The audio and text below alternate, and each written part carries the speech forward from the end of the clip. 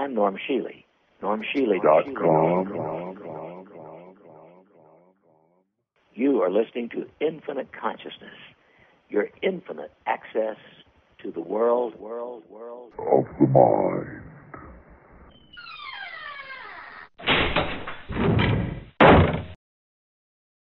Welcome to Infinite Consciousness tonight, and thanks for listening. This is Eva Herr. I apologize for the abrupt technical difficulties. Something happened to the lines. But anyway, tonight we have with us Eliza Mata-Dalian, and we're going to talk about her book, In Search of the Miraculous, Healing into Consciousness. And like I said earlier, I don't normally have people on my show to talk about just healing and consciousness because they usually spend the whole hour saying, be still and listen. And it's hard to talk for an hour about being still and listen. But this book is different. Mata gives you a complete walkthrough on how to start with surrender and forgiveness and letting go and submission, and a very clear, easy path to understand getting towards enlightenment. So it's a good book. I can't do anything but recommend that you get a copy of it. So welcome, Mata, and thanks for taking the time to come on my show tonight. Before we get started, if you could take a few minutes and tell people where to find you and how did you come to write this book? Most people that are where you are have gone through pain. It usually takes pain to get to being awake. So if you could just tell us a little bit about your story, that would be great, how you came to do this. Okay, thank you, Eva. Well, first of all, my website is Mata-Dalian.com. That's Mada-Dalian.com. And to tell about my story, each one of our stories is, of course, a very unique gift from the universe in a way. And, of course, we learn from each other's stories.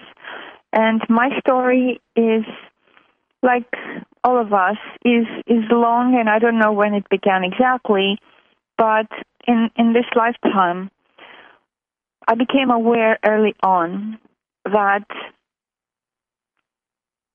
I'm here only temporarily, and that awareness came through witnessing my grandfather's death and realizing at 5 years old that this life is temporary and I am going to die one day as well. Just my grandfather died and life will continue.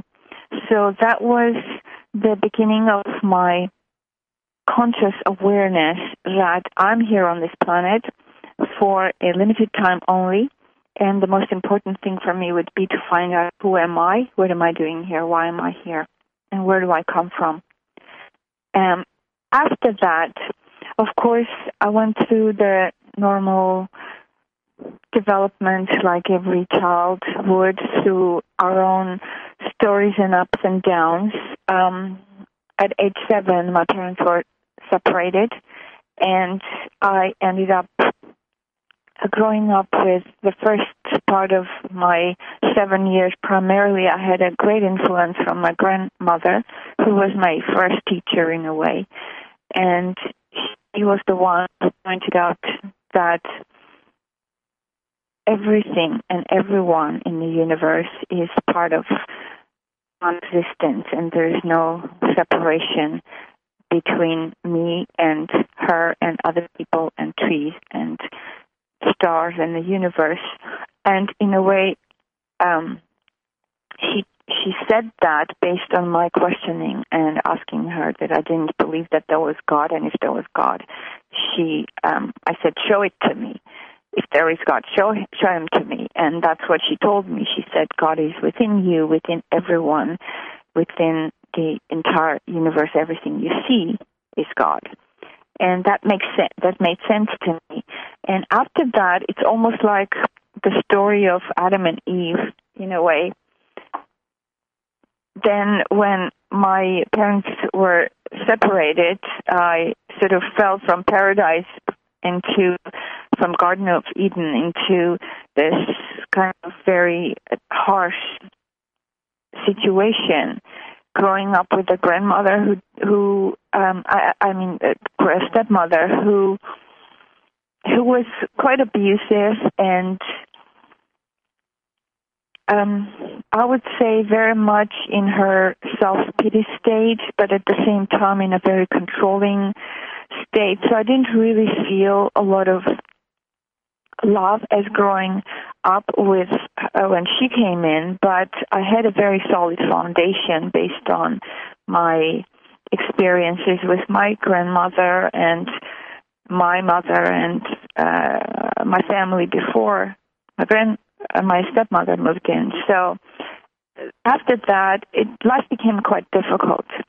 And I would say that I didn't really have any childhood, though from very early on I felt that I know something, in a sense that somebody, an adult, gave me a true answer and pointed out to me as I am not separate, that I am part of existence and I am God and I am not separate from anyone or anything in existence. So even though as I grew older, I forgot that in the sense that, of course, you step into the competitive world of people trying to prove that they're better than and trying to show that you have to, in a way, the education that we have is to try and compete and work hard and achieve. So having gone through all that, in a sense, prepared me even more to realize that whatever is happening in life really does not have a meaning until I know who I am.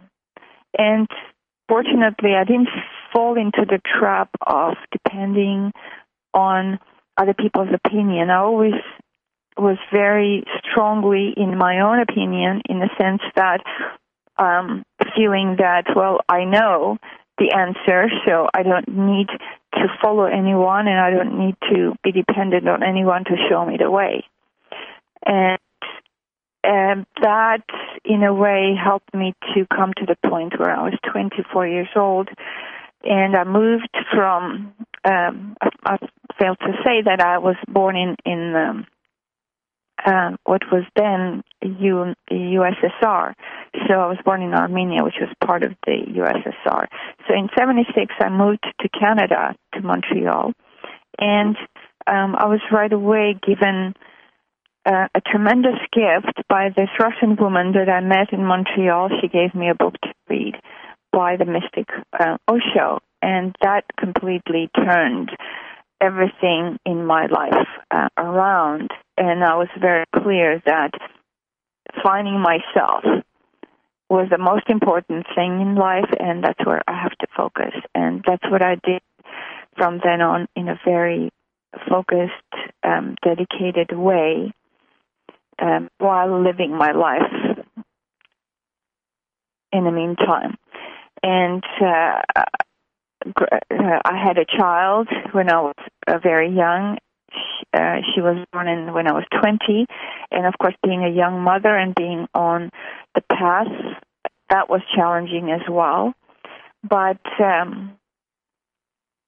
having gone through all that and having come to actually experience what all the mystics point us to, like you said, be still and know. So coming to realize that in that stillness, in that nothingness, is where everything is, where the whole universe is, then in a way the search stopped because there was nothing else to seek. I had realized that I am what I'm seeking, what I'm searching for. And with that awareness, then integrating that in my life, gradually I came to a point where I felt that I need to share what I know. And then gradually this book was born.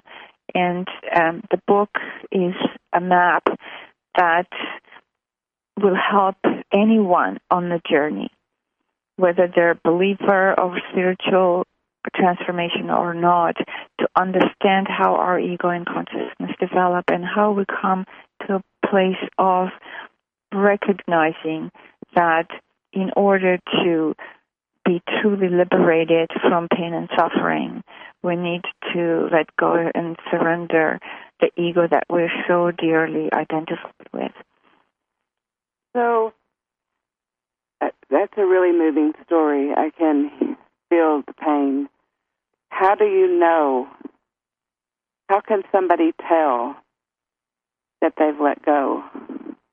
How do you know you've let go? How can you describe that to someone? There are many steps of letting go on the journey. In the chapter Surrendering to What Is, I divide that into 7 stages. I pretty much divide the whole journey into 7 stages. And in those 7 stages, we have many peaks and valleys that we go through.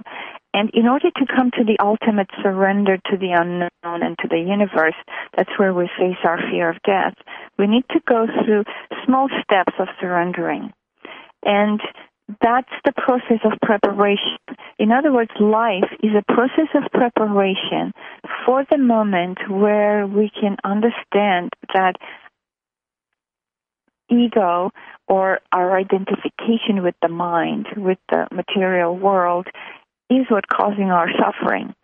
And the moment we understand that, then we have a motivation to let it go. Otherwise, why should we let go of something that does not create any pain or suffering on our path?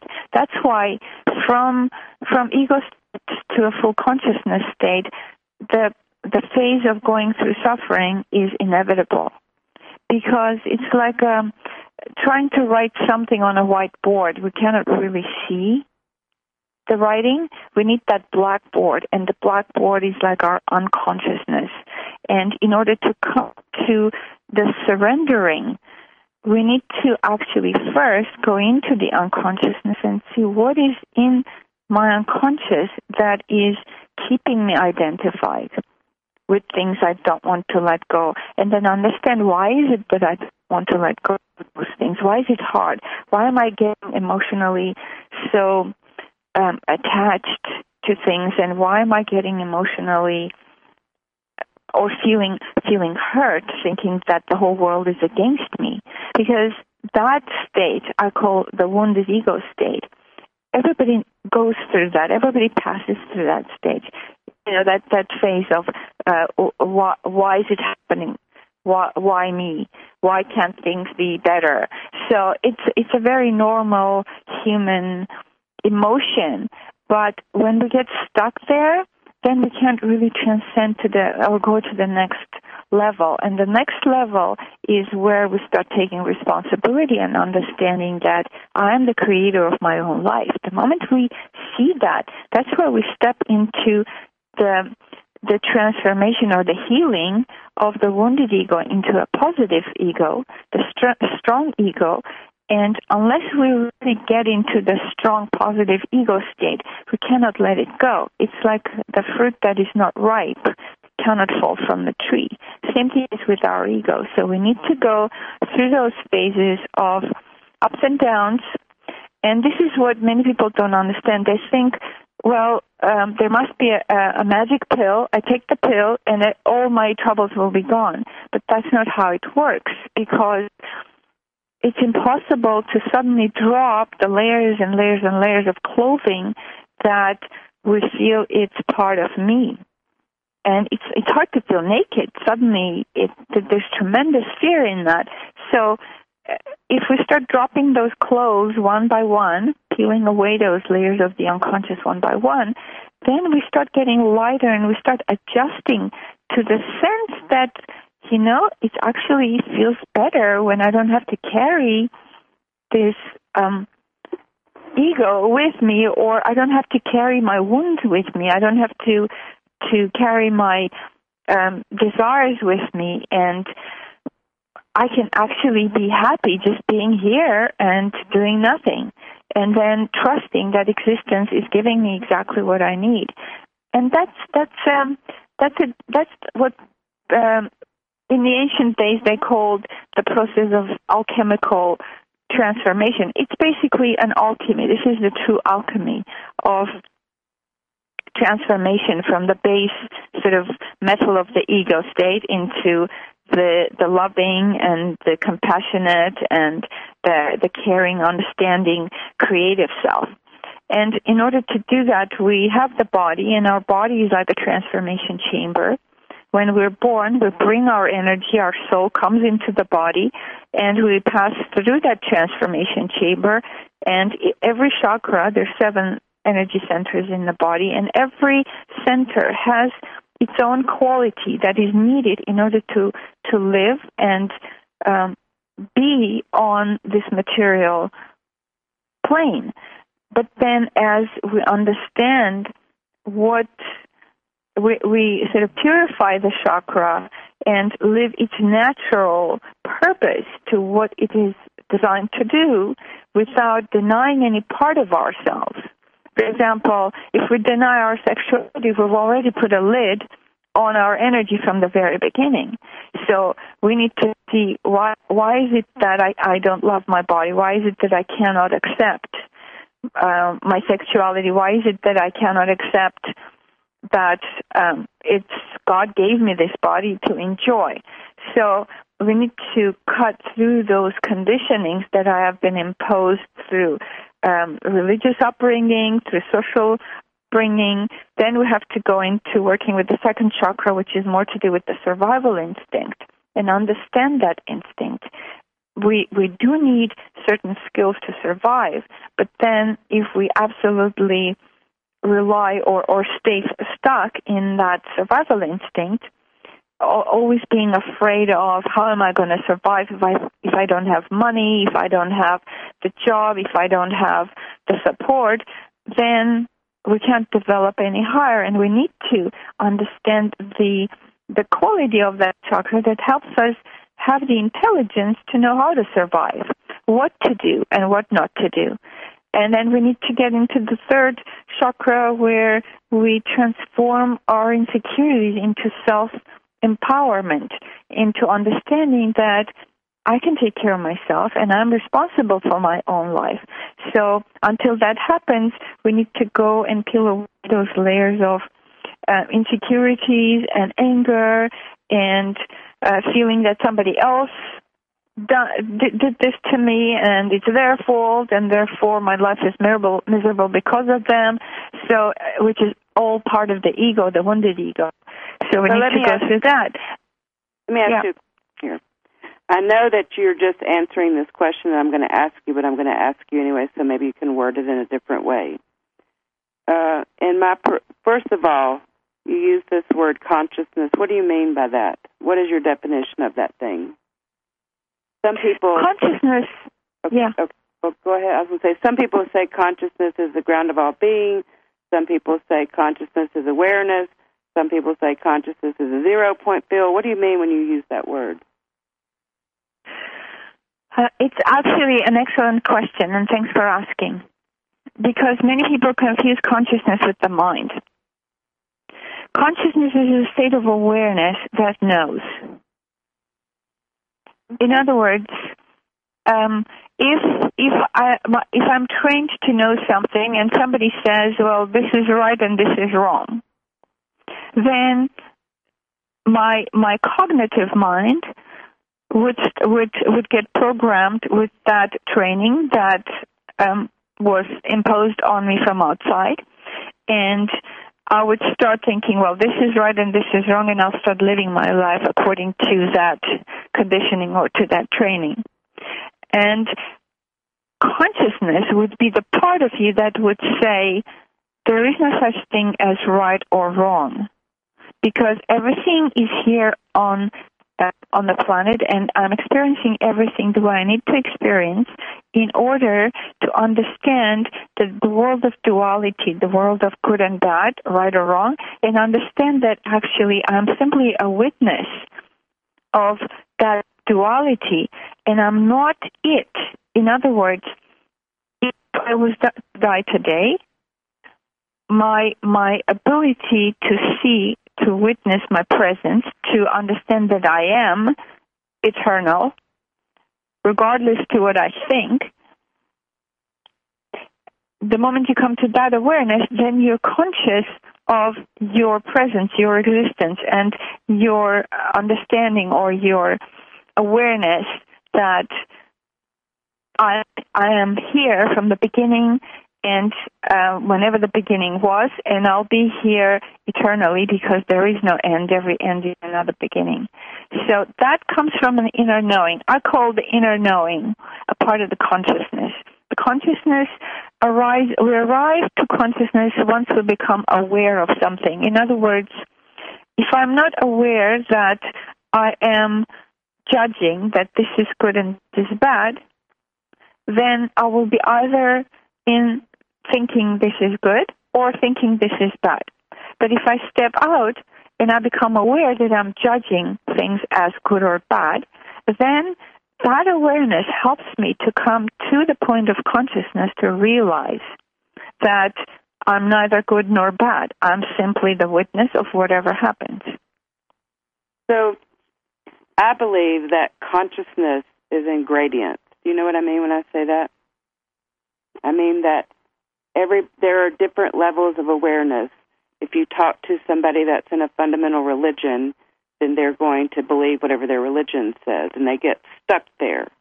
And they can't transcend that and go on to the next level so that they understand and can let go. And so when I say to people, just get in the moment and observe what is going on rather than react to it, people that are stuck in that mode or in that reality say, tell me, Eva, what button do I push to get this started? How do I get going? How do I start letting go? How do you do that? How do you start? Well, the first thing to start to look at is the fears.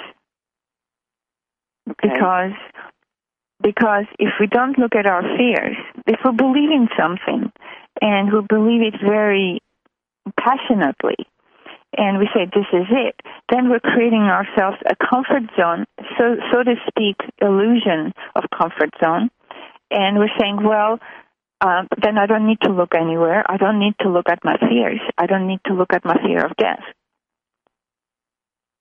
So then I could live my life completely unconsciously. And because the fear of death is what prevents people from actually looking inside, looking at doing this work seriously. So how do you get out of somebody did this to me? How do you let that go? Because really, nobody did anything. You know, that's I love your questions, and that's another awesome question. That was a question when I started working with, when I came across my ability, or I remembered my ability to read thought forms when I was able to read thought forms when I was young. What does that mean? It means I was able to read what people were thinking and feeling when I was very young. And I could tell what they were really thinking and feeling and what they were saying. That was two different things. And when, after my experience of liberation, when I came to discover or remember that gift that I had, I started exploring it. Because without really wanting to go into the world of healing, I just happened to go there. And obviously, somewhere I came with that promise that I made to come and help other people with their healing process. So I remembered that ability. And what I started doing, I started exploring and saying to myself, okay, well, people are stuck. I could see that they're stuck believing in something. How can they get unstuck from believing in that thing, whatever they're believing in? How can we bring in that switch that could help people suddenly step out of what they're identified, and whether it's blame, self-blame, or blaming others, for example, and see that they are not the blame, and whatever's happening in life is an opportunity for transformation. So I started working with people one-on-one, and what I realized is the moment I would ask people, as I was reading the thought forms in their body, I would ask people to verbalize the thought forms out loud, and I would guide them through a process of breathing and verbalization through the entire chakra system, suddenly they would start seeing that those things that I was believing in is not really the truth. It's only a belief, and I am not it. So that's pretty much the healing method that I devised as I worked with people, hundreds of people, as I explored and worked with. And that's the tool that I'm offering to humanity to use to go through that. So in other words, we are bypassing the intellect. To understand that intellectually takes many, many, many years, and sometimes lifetimes, where we repeat the same pattern over and over again. With this healing method, it's very quick and it's very easy to see what is an illusion and what I was believing in is actually not true. And how do we go through the process is acknowledging, accepting, first of all, to what is without any denial, without any judgment, without trying to be somebody I'm not. So there's steps to the healing. That's why I call the book, as I subtitled it, Healing into Consciousness. And my second book will start where the first one left off. And the second one is called Healing into Consciousness with the Dahlia Method. So this is a self-healing method that will be presented to people very shortly in just another few months, where then I took this to the next step. I was working one-on-one with people. I still do, but less so because I'd like people to do it on their own. And will help people to go through the process with my guidance on the CD and very quickly start peeling away those beliefs, transforming those beliefs through the entire body. Because what I realized, you cannot really achieve major transformation with the head alone. And you need to involve the entire body, the whole chakra system, because we're not separate. We always say we're one unified whole with the body, mind, emotion, spirit, but then we don't work with all of that at the same time. And we do need to work with all those aspects at the same time in order to achieve that full, solid, worthwhile transformation. And Eva, I have so many people that come to me. They've done so many things, and they still feel stuck because what they've been addressing was coming from the cognitive part of the mind and not really going deeper into the unconscious, into the body's memory, where all those belief systems or old beliefs are stored. Because every experience we've ever had is in our energy, in our body. And of course, the ones that are the most traumatic experiences, when we have an experience, we make a conclusion, it becomes a belief, and it's imprinted in our body, and then we forget about it, and that becomes part of the unconscious. And that drives the whole energy, whatever's imprinted in an energy, because energy is neutral, the energy would go that way. So in order to create that inner transformation and to be able to be in the here and now, be able to embrace that stillness and understand that from that stillness all creativity arises, and to be comfortable with the nothingness of the being, we need to peel away whatever is preventing us, whatever is blocking the way. It's like we have all these projections happening internally that we ourselves can't see, that we're projecting all the time. So I don't know how you do what you do, but can you give us a little example? I mean, I'm almost afraid to do this, but you could use me if you wanted to, even though I might be embarrassed, but can you give my listeners an example of how you help people heal from pain? Absolutely, pain? And bless you for offering yourself, because that's quite courageous of you to do that. A little bit scary. What we can do is I would look into your breath, and I would look into. Can we do that on the phone? Can you do that on the phone? I can. Yeah. Absolutely. Okay, I'm a little bit scared, but I'll let you do it if it'll help somebody.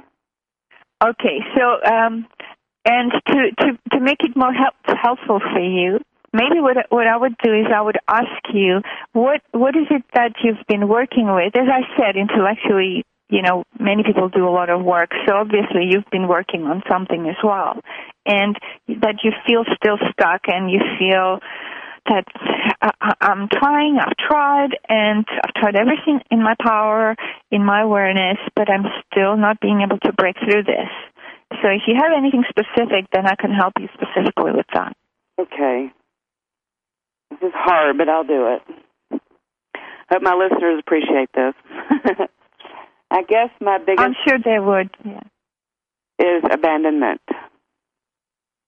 That's probably my biggest fear. Abandonment. Yes. Okay. Do I need to tell you more, or is that enough? Well, that's I can look into your energy through your breath, and I can tell you where the origin of that is. Because again, until we go to the origin, like I said, the original imprint, that the original experience, and bring you there till you see that actually, this happened in order for me to learn my lesson. So obviously I haven't learned the lesson yet. That's why you still feel the fear. And the moment you see it, you'll be able to let it go. Of course, the process that I would normally work with somebody like this would be, I take a whole hour to do this work. But let's quickly just indicate to show you what thought forms are imprinted, what belief is imprinted that you need to work with. I can maybe even do something right now. Let's try how far we could go. So what I'd like you to do is simply breathe. Just breathe into your belly. And remembering one thing, understanding one thing, that breath is how we live. Without breath, we cannot live. If we don't breathe, we're basically dead. So breath is the foundation of life. And what we normally do when we feel afraid, we hold our breath. And when we hold our breath, so hold the belief of the fear. So we need to go into the breath in order to start going backwards to see where we started holding our breath. So I would like you to breathe into our belly and just exhale out through your mouth, just mouth open, and just breathing in, which is life, and then exhale, which is death, because every exhalation is a second of death, and we have we do it all the time. We breathe in, and just exhale, and maybe your listeners could do it with you. Just breathing in, okay, and I'm doing it. Exhale, and exhale now so I could hear your exhalation.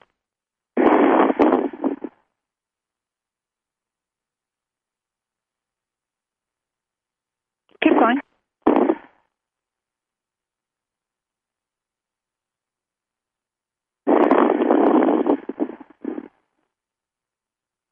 Can you hear me? Yes.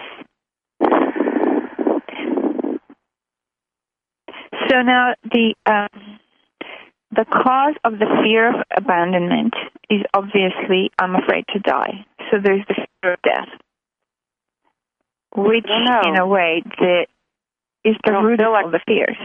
Sometimes I think that's like, this is really, it's hard to say. Okay, now I'm going to say this. I'm going to ask you to simply tell me, don't tell me I know, just say I'm afraid to die. I'm afraid to die. And exhale. Exhale the same way. Oh, yeah, good. Again, breathe in, say I'm afraid to die, and exhale. I'm afraid to die. No, first. Okay, good. And again.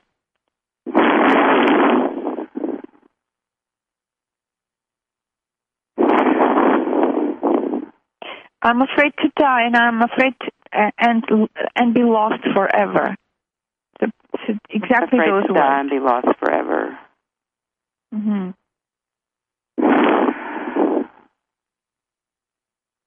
And exhale out to your feet. So when you're saying that, you breathe in, I'm afraid to die and be lost forever, and exhale out to your feet. I'm afraid to die and be lost forever.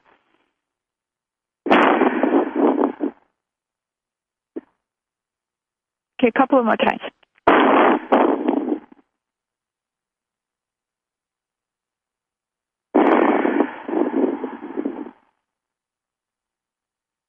You have to verbalize it, though. I'm afraid to die and be lost forever.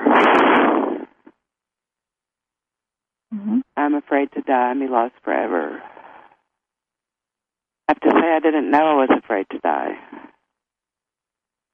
Mm. I always kind of looked at death as being a freedom, almost. I thought that. Yeah. Well, every single person feels this fear, but nobody goes around and says, I'm afraid to die. Nobody verbalizes their fear. So now that you said it, I can already sense your energies change. Exactly. And can you see that you're already starting to see, there's a separation now between believing and realizing. There's an awareness coming in that realizes that it's not entirely true. It makes me feel, I really didn't know I felt that. I did that. If you had ever asked me that, I would always think of dying as being such a relief from pain that it makes me, to do that, makes me feel floaty, makes me feel good. That's all I know to say. Lighter. It feels good, though. Like I said, I didn't know I was afraid to die. In fact, I always looked at death as being a good thing, if it ever happened. But maybe I am and just didn't realize that. But it feels good. Mm-hmm. Okay. Mm-hmm. And that's where the fear of abandonment, the layer underneath that was the fear of death and being lost forever. Okay. How does that relate experiences that happen in my life that make me where I've been abandoned? How does that relate? But you see, you needed to have those experiences so that you can come to a moment of realization. Because otherwise, how do you know where do I need to do my work? So, in a way, everything that happens, and if we go any further and we'll continue working, what you're gonna come to, you're gonna come to those moments, the first initial memories that are imprinted in your body, and you're not going to feel the way initially you felt abandoned and helpless, but you're going to start feeling grateful because you're going to see that, if this didn't happen, I wouldn't have learned that I cannot die, I will never die, that I am a presence that will never die. So that's the process. So that's why they happen, you see. How do you, because, let me see how to word this. How do you face the fear of, to me, and this is, I can't believe I'm doing this in front of all the people of the world, but to me, having to be alive sometime is what I fear. That's what I thought. Having to face the possibility of being abandoned again. How do you do that? Mm-hmm. Does that make any sense, that question? Well, how you do that, like I was explaining earlier, going through those chakra process, the chakra purification process, transformation process. I'm going to next would ask you is to breathe into the belly and exhale out through the third chakra, because this is where your power has been compromised. And you know what? You're not alone. I would say 99.9% people that I've worked with, their chakra, the third chakra, has been compromised. Now, in other words, for my listening audience, what is the third chakra? It's so they'll know what you're talking just below about. the ribs. Just below the ribs, in that opening below the ribs. Okay. All right. So my next question is, because I don't want to spend all this time on just me. In your chapter, Moving Beyond Thought, you say something that I found very interesting. Count your thoughts. What do you mean by that? And what does that do? What it does, it brings your awareness to your thoughts. And you're going to realize that they're endless. And as you start counting, okay, thought number 1, thought number 2, thought, I see that I thought another thought. I thought another thought. And as you keep doing that, what you're doing, you're cultivating your inner witness. And this is an absolute must in order for us to go into those deeper areas of unconsciousness. Because what does the inner witness do, or cultivating the ability to watch and to witness do? First of all, it helps you to disidentify from what you're watching. So you can see that I'm actually a witness to my thoughts, I'm witness to my emotions, I'm witness to my fear. So that cultivates the ability to witness the fear. And when we're working with fear, it's absolutely important to realize that the body at the moment of birth is imprinted with fear. What is the first, Buddha calls this birth, the process of birth, the first most traumatic experience of our life. And why is it the most traumatic? Is because we're suddenly being thrown out of the womb, which feels like a paradise. We're being fed, we're being taken care of. Suddenly we're being thrown out into this big world, the unknown world, and we feel the first glimpse of separation, that I'm alone against this big world. So the first fear comes from that moment of, it's imprinted in the moment of birth. And then the whole life begins from, we build our life based on that first brick. And depending on how traumatic our birth experience was, and everybody has a different birth experience, depending on that first foundation, then our approach to everything else in life is based on that. So therefore, it's very important to go back into that moment of birth to see what happened in that moment of birth, so that we can understand that imprint. And with that understanding, then it's easier to go deeper. And also what happens is, once we go to that moment, it's easier to go to the moment even before the previous lifetime's death, to see how, if we died in fear of death, we're going to be born with fear of death. Because nothing in existence vanishes, nothing evaporates. Everything is a transformation. And if it does not transform, then we carry it over. And if you really pay attention when you go to sleep, every time you go to sleep, pay attention at your last thought. And when you wake up, pay attention at the first thought that comes in. It will be the same thought. That's interesting. I don't mean to switch subjects on you, but we got about 15 minutes, and I want to ask you about something else. I'd really like to go into what you're talking about some more, but I want to cover some other things. Towards the end of your book, you talk about your third eye opening. What I'm going to ask you a couple questions here before you answer. What do you mean by that? And then secondly, and very importantly, something that not very many people talk about is problems that can happen when your third eye opens. People aren't aware of that, and I'd like for you to talk about that for a couple minutes, if you don't mind. Okay. Yeah. So the third eye is our wisdom center, and it's between the eyebrows in the forehead.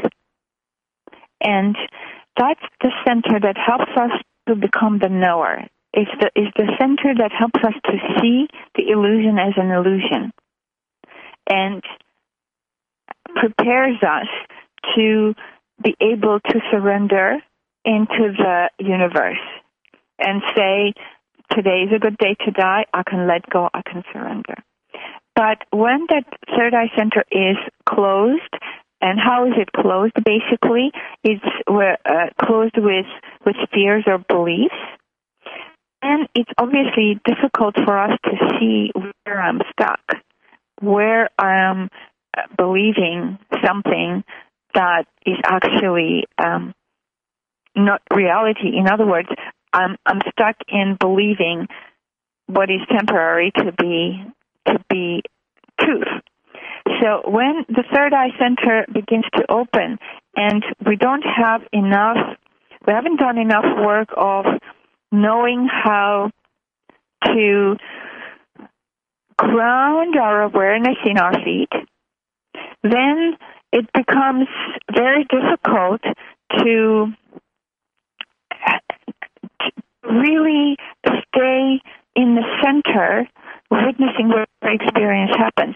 Sometimes, and it's very, very, very seldom. It's not a common occurrence, but once in a while it happens that somebody's energy, it moves through their chakra system before they're ready, before they've transformed enough of their energy into consciousness in their body. And when it moves very quickly, then there's the tremendous fear might arise, and in that fear, it could be very shocking to the system. So when that shock happens, well, what's an example? Just think of it this way: you've never been you're in the middle of the ocean, and suddenly there's this huge wave that comes over like a tsunami, and it's just going to swallow you. And there's nothing you can do about it. It's just there, and it's just going to take you under. So in that moment, how do you handle it would determine how prepared you are to handle it. You can either just die in absolute terror and panic of that fear, or you can say, okay, there's nothing I can do about this. The only thing I could do is just surrender and let the wave take me wherever it's going to take me.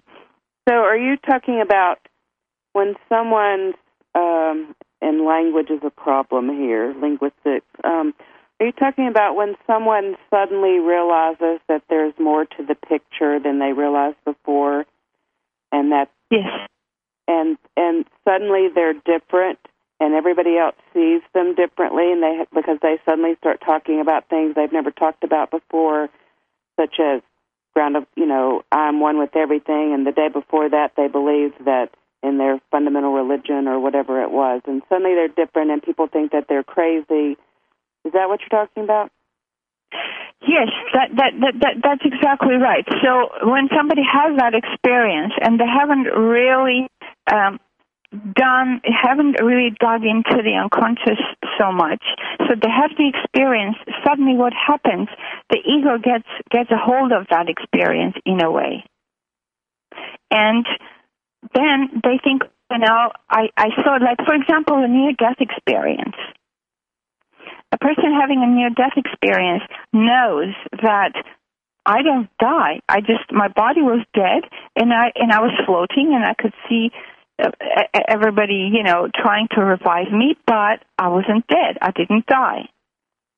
And in that awareness, when the person comes back into the body, they go, well, I'm not afraid of death because I know I will not die. But even though it's a true understanding, but the body doesn't really know it, because in the body there's still those fears. There's still things that needs to be cleared. The energy is still not 100% conscious. In other words, the person might not be aware who I am, might not know who I am, but might just have the experience that I'm not going to die. But it's not the end. There's more to it. We absolutely, to the place of being the Buddha, being fully enlightened, you need to come to realize that I am simply that emptiness. I am the empty space. There's nothing in it. It's like we're talking quite advanced things here, and thanks to your questioning. And I feel your questions are very sincere. They're not coming from your intellect, not coming from your mind, but they're coming from your wanting to really know and understand this. the example that Buddha gave was, he said, okay, well, what is nirvana? What is enlightenment? People asked him. And the example he gave, he brought a candle, and so he said, look at the candle. So everybody sees the candle. Yeah, there's a light. The candle is burning. And then he blew the candle, and he said, where did the flame go? So the flame, the existence, the essence of the flame is still there. But where did it go? It's dissolved into the nothingness. This is where we understand that I am one, that I'm not separate, because even the candle is still looking as though it's separate.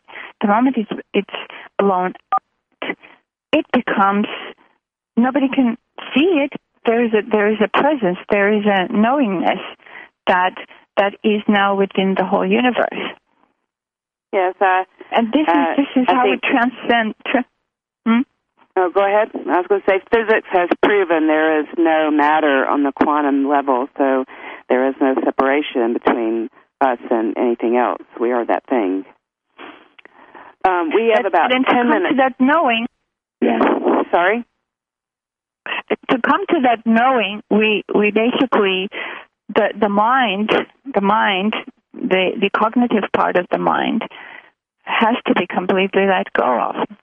And this is where the path brings you to the place where you say, I thought I knew, but I don't really know everything, because I don't know anything, because the existence is unknowable. And this is where you come to understand that the journey is the goal, and there's no goal to be achieved but to be here now, moment to moment. Whatever is happening right now is the goal. Yeah, I feel like that's when somebody really starts knowing something, when they can say, I don't know anything. So we've got about 8 or 10 minutes left. You can talk about anything that you want to talk about that you think is important that my listeners need to know. Well, what I would like to say is that what's really important is to put the intellectual understanding into practice. And because only through practice, through experience, is how we become a knower.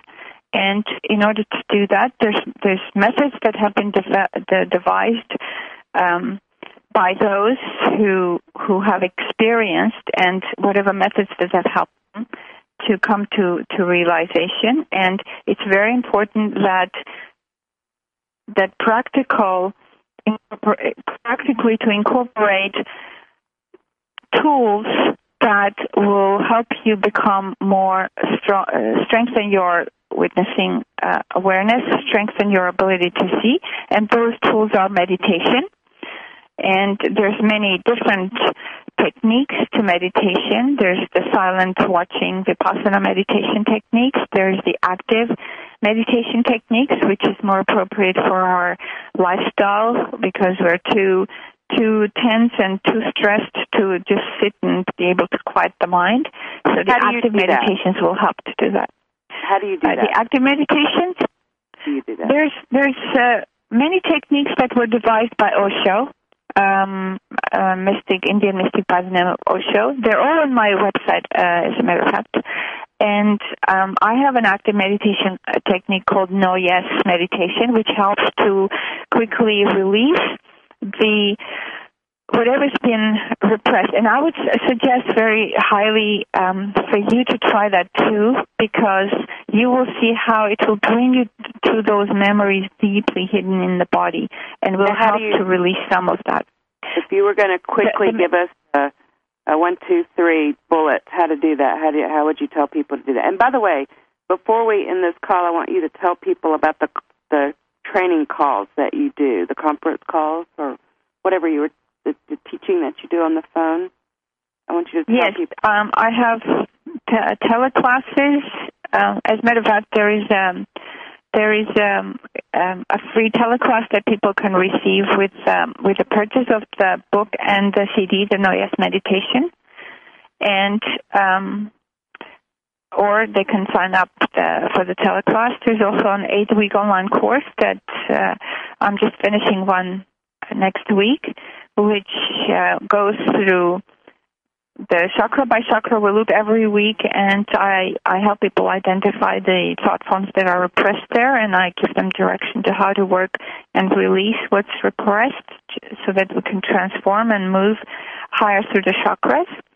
And we do a different active meditation technique every week through the 8-week online course. It's a very powerful course, and it's wonderful, and the community that gets built through that, the people that participate and they get to sort of to know each other and help each other through the blog, etc., is incredible, and it's a lot of loving, supportive energy through this course that happens. It's an 8-week course, and I will be also doing trainings with the self-healing Dalian method. And the moment that book is released, I'll be traveling across the country and helping people to learn how to use that for themselves.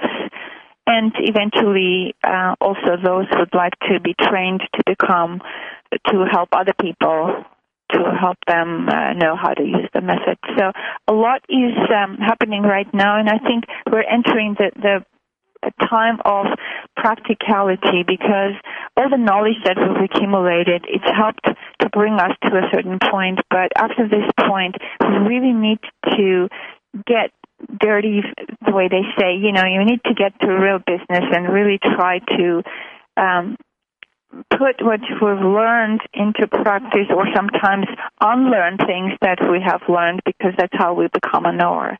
And there's also a guided meditation called Transcending Fear of Death and the Unknown, which is an MP3 download that could be downloaded from my website. Could you take a couple minutes and give people a short little guided tour about an active meditation practice? Just give them a little. Yes, I can. Yes, okay. I can. Should I give you an example of the Osho active meditations? I could take one of his, or I could talk about the No-Yes meditation. Whatever you want to do. Okay. Well, why don't I tell you about one of my very favorite meditations that I've used that has helped me on my journey is the Osho Kundalini meditation. Okay. And that meditation is done in 4 stages. The first stage is shaking the body, just loosening up all the tensions in the body, simply shaking, so that waking up the energy that is normally dormant and it just sits unused for the 15 minutes. And there's CDs with each meditation there's music that helps you do that. Then the second phase is dancing, which is allowing the body to move freely. So we've opened up a lot of energy channels where normally the energy doesn't go because we're repressed things. And the dancing, the movement of the body, helps for the energy to start moving through the body and down and through all the areas. And it's very, very pleasant, and it's a way to enjoy yourself, to become aware of your body and your energy.